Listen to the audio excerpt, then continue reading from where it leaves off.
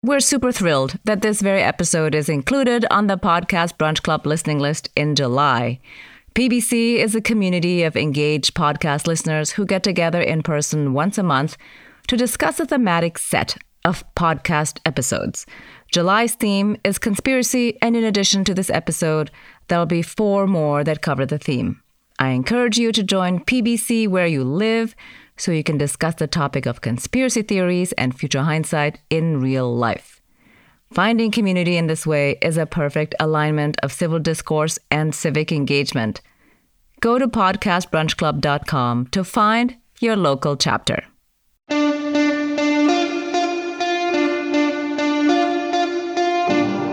Welcome to Future Hindsight. I'm your host, Mila Atmos. Each week, I speak with citizen changemakers who spark civic engagement in our society. Our guest today is Nancy Rosenblum. She's the Senator Joseph S. Clark Professor of Ethics in Politics and Government at Harvard University, and co-author of A Lot of People Are Saying, The New Conspiracism and the Assault on Democracy.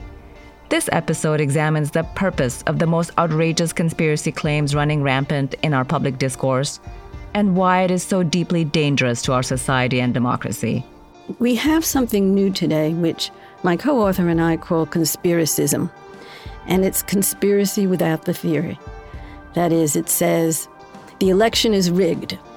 No evidence that the election is rigged, no evidence of fraudulent voters. There's no evidence and there's no arguments. It's a sheer, bald assertion of a conspiracy claim. So we have something really quite extraordinary, which is the assertion of the way things really are, that they're not as you think they are, but without reasoning in the way that we know how to reason. We talk about how conspiracism disorients our populace, delegitimates our democratic institutions and even our party system, and finally, that mainstreaming conspiracism has made it possible for the president to impose his reality on all of us. Let's listen in. Thank you for joining us. My pleasure. So your book is fascinating. I really enjoyed it. And it's so well researched, and it really, really made me think very deeply about what's happening with discourse in the public sphere. You write about the new conspiracism, which is conspiracy theory without theory. So let's start with the basics. What is conspiracy theory in the classic sense? Conspiracy theory is a notion that things are not as they seem, and that you have to uncover the hidden paths of power. Conspiracy theory is as old as politics, and I should say at the outset that conspiracy theories are often true. In fact, conspiracy theories can serve democracy. If we think back to the progressive era, where they looked at what was going on with elites in smoke-filled rooms or in corporate boardrooms and monopolies and so on, and they uncovered the secret paths of power and they democratized American politics. So that's sort of good conspiracy theory. And I think the important thing about classic conspiracy theory is that it argues in recognizable ways. That is, it says that something's happening not as it seems, and it produces all kinds of evidence and arguments for why that's the case. So conspiracy theory is accessible in the sense that it reasons the way we think reasoning works. We have something new today, which my co-author and I call conspiracism, and it's conspiracy without the theory. That is, it says the election is rigged. No evidence that the election is rigged, no evidence of fraudulent voters. There's no evidence and there's no arguments. It's a sheer, bald assertion of a conspiracy claim. That scientists are doing hoax science, that the intelligence agencies, they're making up facts. So we have something really quite extraordinary, which is the assertion of the way things really are, that they're not as you think they are, but without reasoning in the way that we know how to reason. President Trump, in particular, lies. He tells lies for the same reason we all tell lies. That is, we want some advantage, and we want you to believe that what we're saying is true. I think the Washington Post said their statistic was over 16,000 lies in his first 3 years or something like that. These lies and these falsehoods, they come and go. They're like ephemera in the wind. They're replaced by other lies, whereas his conspiracy claims have a very long half-life. So they're repeated over and over, and we don't forget them. That he didn't really lose the popular vote. It was a rigged election. Again, no evidence, but a consistent argument about certain things. The deep state is another argument, right? Or the media being enemies of the people. Because this claim about fake news is a conspiracy claim. It's saying that reporters and editors and publishers, right, are engaged in a coordinated exercise to misinform the people. So his conspiracism is consistent and insistent, and it has a particular kind of dangerousness and effect that conspiracy theory as a general matter doesn't have. Mm-hmm. Right. Well, let's go with that, because since his conspiracism is consistent and repeated, and we won't forget, you argue in your book that conspiracism basically disorients and delegitimizes. So let's go with disorientation first. How does it work? Well, I wrote this book because I was startled into thought, right? And I fastened on the conspiracism that had been beyond imagination. And it started on day 2 of his presidency, when he claimed that his inaugural crowd was the largest ever. And when the next day the National Park Service published the photographs, which showed it to be a modest crowd compared to others, he said that the National Park Service civilian photographers had doctored the photographs. And I thought to myself, this is extraordinary. It sort of stopped me in my tracks. And that's what I mean about disorientation. It's an assault on common sense. There's no really way of refuting it. The reasons why people go along with it are not reasons that you can really argue with. It's disorienting, too, because we begin to see that something's going on behind it that's really terribly anti-democratic and that makes politics impossible. So since we're talking about disorientation, you talk in the book about imposing reality and who owns reality. Can you talk a little bit about that? Yes. It's linked in some ways to our notion of common sense. And most of us have some sort of grasp on what we think is going on around us and what we call reality in a basic facticity way. You know, my name is Nancy Rosenblum, I'm a professor at Harvard, and that's reality. And what Donald Trump does is he has, quite naturally, I think, not as a result of the presidency, a compromised sense of reality. When he's confronted with something in the world that doesn't suit him or feed his, what are probably quite deep needs, but I'm not a psychiatrist, he concocts a reality that he likes, that makes sense. And the lying is part of it, but the conspiracism is a better way of getting it, because you really see how he develops a narrative in response to the fact that Hillary Clinton did beat him out by 3 million votes, and he had to concoct a reality that she didn't. She didn't, that he really won. So that's the creation of a compromised sense of reality. And when you're president, you can impose it on the nation. And that's really a striking thing to see. The only experiences people know about really that are like that is when you have a cult and a cult leader. And the cult leader imposes a reality on your understanding of the world and, in fact, on how you live. Now, there's no physical cult here, but this notion of having a prophetic sense of what reality is and imposing it on people is what's happening. And we've never seen anything like it before. It's very, very disorienting. So it's disorienting personally, but it's also exceptionally disorienting when you realize that everyone else is having this experience too. It's kind of collective disorientation. One of the things that I encounter all the time, and you talk about this also in the book, is that when you are with people that you don't know and you're having a dinner party or something like this and you meet people that you don't know, or a cocktail party, and you try and figure out whether they inhabit the same space, whether you share the reality. And it used to be totally irrelevant in many ways whether the person you're talking to is conservative or progressive. But now it's something else because they believe something so different. So I was recently in Texas and I was talking to somebody about the election, and he said, well, I hear that Soros spends a lot of money on this campaign. And I said, well, that's not true. And he goes, but that's what I hear. And there's nothing to say back to that. And I really didn't know what to say, so I just kind of said nothing and changed the subject. What would be a better response? I don't think there is one. I think what's dividing people in this case is not political opinions per se. I think what's dividing people here is something very, very deep, what philosophers would call epistemic things. That is, how you know what you know. What does it mean to know something? And for most people, and even for conspiracy theorists, what it means to know something is that you have evidence and you have arguments, again, sometimes warranted, sometimes not, that you're open to new evidence, that it can be corrected. If you asked, how do you know that George Soros is financing the migration across the southern border? He is likely to say, well, a lot of people say so, or I just know it. He's not going to give you evidence. It's a claim. And so this gets to the argument that we make about why conspiracism has force. One is it's very, very simple. Climate change is a hoax.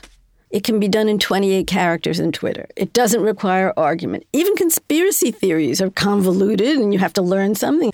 But that's not the case when you say it's just a hoax. Second of all, you can always deny responsibility in the sense that we see this all the time. A lot of people are saying that. I'm just asking questions.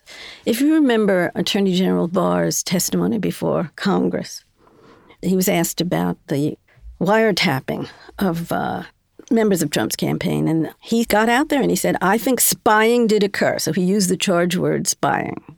It's very serious. This is important. So that's the sheer assertion part of it. Spying did occur. And then he switched to just asking questions because he had no evidence of it. So he could disavow what he had just done. Part of its appeal is the form that it takes, this sheer assertion and just asking questions. The other is, I think, that when people subscribe to this, when they echo it, I don't think they're really saying that all of the particulars are true. Because you say, how can people believe this? Well, I don't think belief is the right way of thinking about it at all. I think that what's going on here is that a particular conspiracist claim is tapping into the anxieties or fears or hatreds. And when they like and retweet and so on, they are identifying themselves with a certain set of political attitudes and people. It's almost a form of political participation. And I think so people are buoyed and their fears and anxieties and hatreds are underscored by this company of people that tweet and retweet these conspiracy theories. So, for example, Pizzagate. Hillary Clinton was running a child sex trafficking ring out of Comet Ping Pong in Northwest Washington. So, do these followers of Pizzagate believe this? I don't think they believe it. What they believe is that Hillary Clinton is a demon, that she's an enemy, and that this kind of story about her is true enough. That's the phrase that we use to explain what people are ascribing to or assenting to. It's true enough.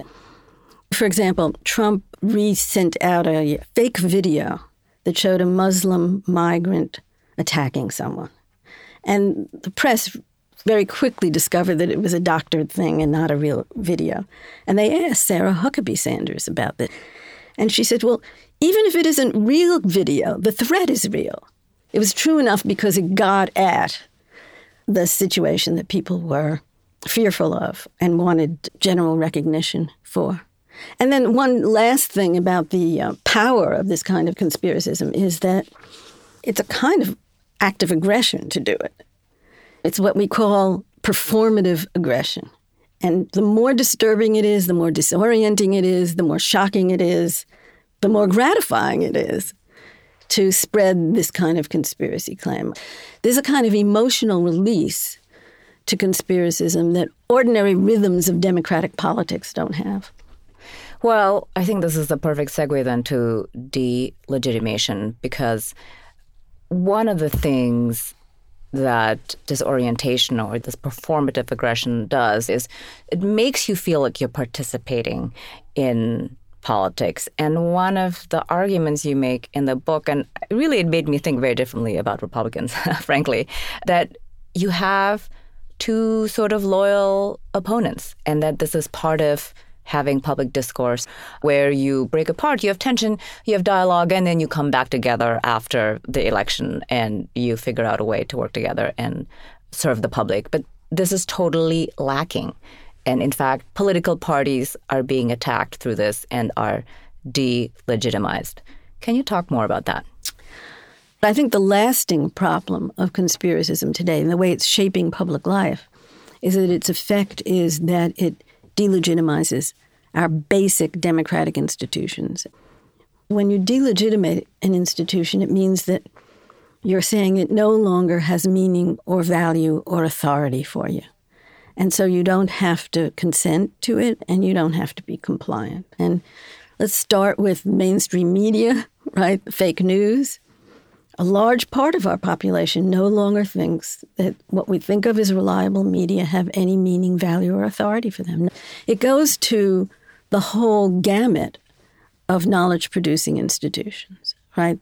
The assaults on the intelligence agencies so that the reports of the National Security Director have no meaning, no value, and no authority for us. But you bring up the political party part of it, which is the second leg of democracy that's being delegitimated. And I think that if you had to name one institution that was the defining institution of representative democracy, it would be a party system in which you have multiple parties and which you have a notion of a loyal opposition and that the opposition has a role in government. So this notion of a loyal opposition in a party system is as old as modern democracy, and you can't have a functioning democracy without it. And what we've watched for some time is the very intense polarization of the parties. This is not new. Trump did not invent this. In fact, I think it permitted Trump to come into power. But the result of it, once he's been in office, has been a real escalation of this. What I mean is that it starts with the Republicans saying that Democratic leaders and candidates are illegitimate candidates. It started with birtherism. That Obama was not a legitimate president. He wasn't born in this country. Or Hillary Clinton was not a legitimate candidate because she was a criminal. That's the chant, lock her up, right? And then it extends to the entire opposition party. The notion that it's not just a contrary view of the public interest, but that it's treasonous. It started with his first State of the Union address, where the Democrats didn't clap very much, and he went to the press and he said, can you call them traitors? Well, I don't know. It could be. They could be traitors. And it started with that, and then we have a succession of dozens of claims that the Democratic Party is treasonous. Republicans in recent years have done things that really are outside the norm for democracies, like disenfranchising voters. The notion that you're disenfranchising them because there's real danger of treason if they're in office facilitates and justifies for many people the most radical kinds of anti-democratic measures. And you can't have a democracy that survives without acknowledging a loyal opposition, and that's what's visibly happening before our eyes. And it leads to violence. Many people know about the El Paso massacre, and he published a screed online. And what's been quoted from that screed, and what's certainly important, given who he murdered, was the Trumpian line on immigration, that we're being overtaken by immigrants who are A, criminal, and B, diluting the white race. But most of the screed, if you read it, is against Democrats and against the Democratic Party as being the party of treason, and it's the party that's trying to overturn us from within. Delegitimation of the opposition is a justification for a massacre. National survival depends upon doing away with the opposition. This is not new in history, but it's pretty new here. Right. Well, one of the things that you said in your book also is that this conspiracism, in the end, will undo the Republican Party. What do you mean by that? How is that going to work? Because right now, they're in tandem and they're, in a way, inseparable. Conservatives in the Republican Party have always been against elements of the state, especially the administrative state, the regulatory state. They want to unleash private power and private business. And that's one of the Republican orthodoxies. it's been hard for them to do that because people really do want some health care and they want some clean water. And, it becomes easier to make those arguments if you claim that these administrative agencies are populated by a deep state, that what's going on here are not well-meaning civil servants who follow the rules and follow the administration, but potentially treasonous people. So that's the alliance between them. And I think the Republicans have accepted the help of conspiracism in what's Republican orthodoxy.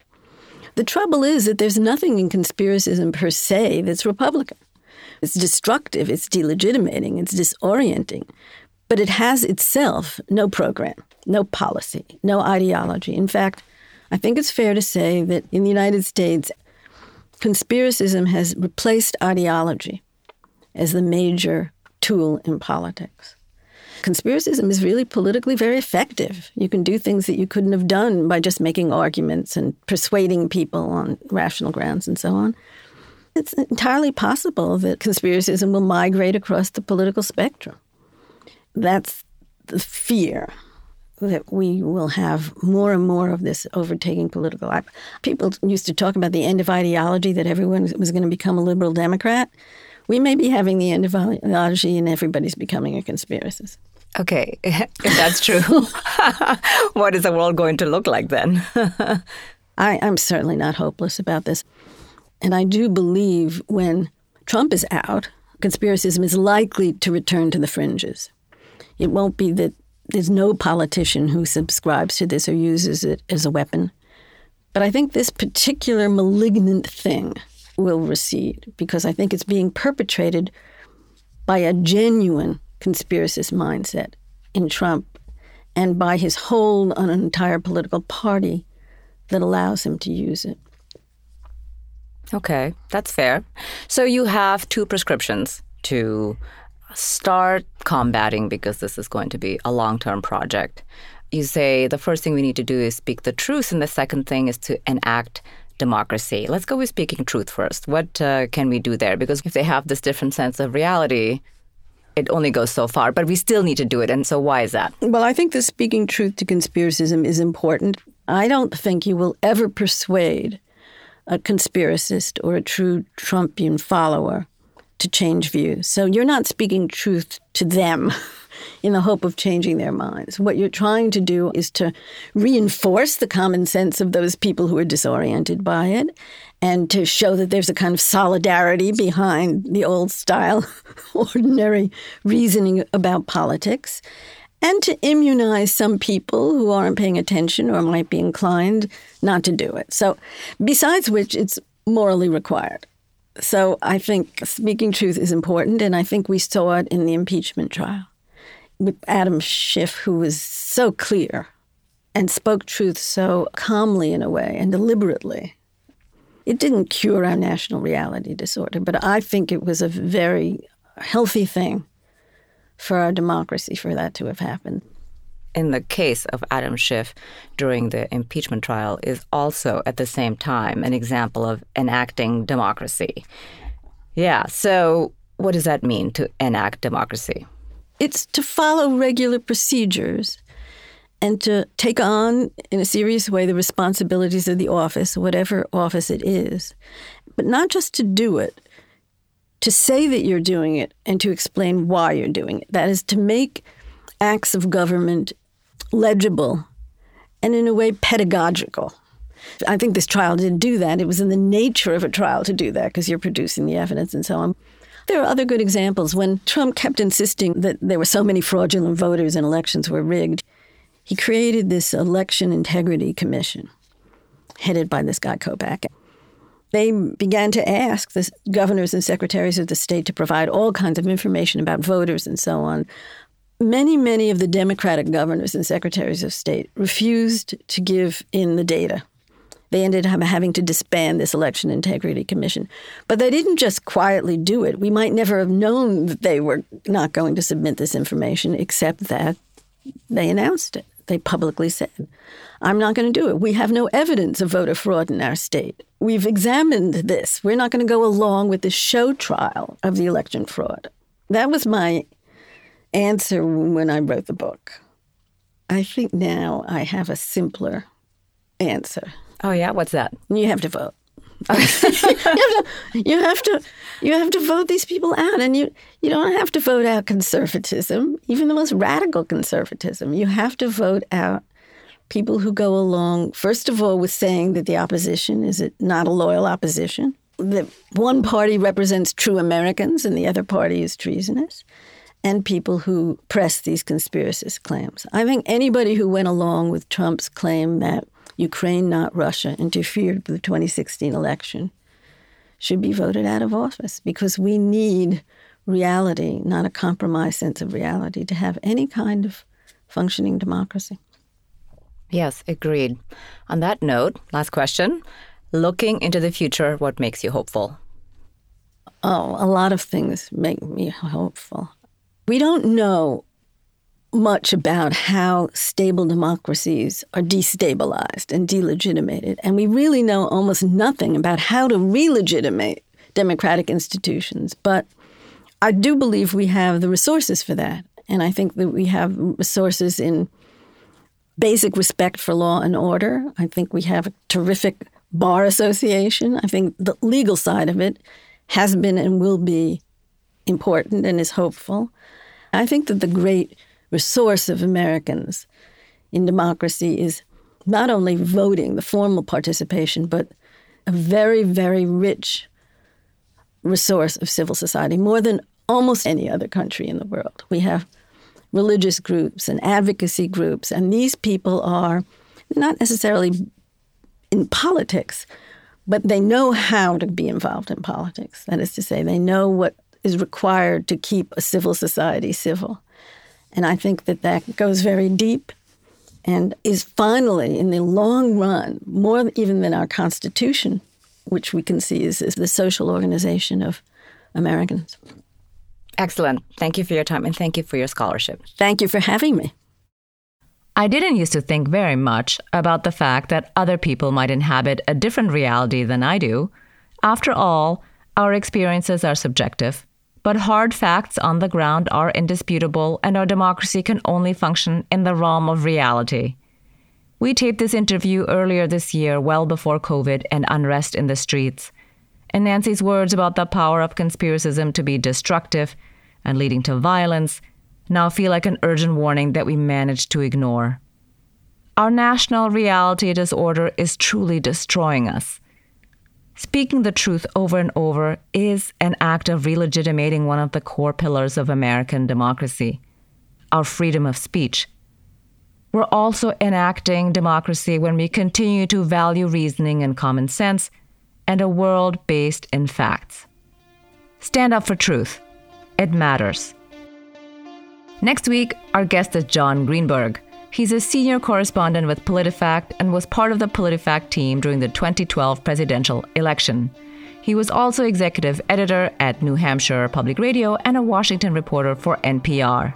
There is a hunger for what we're doing.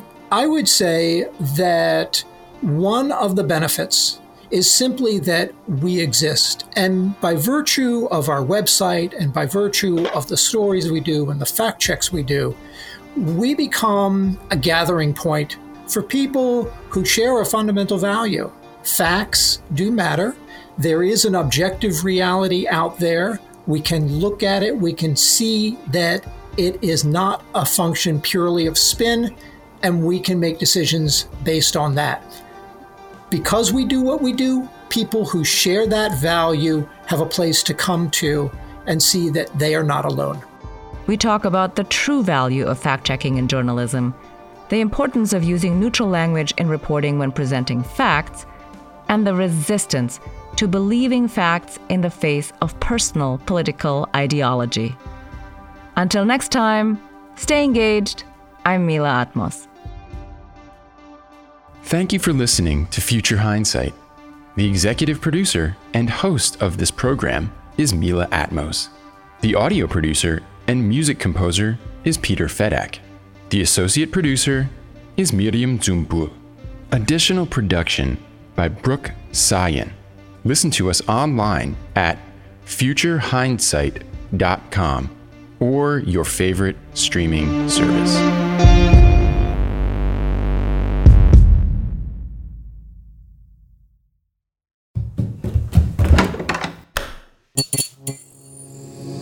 This podcast is part of the Democracy Group.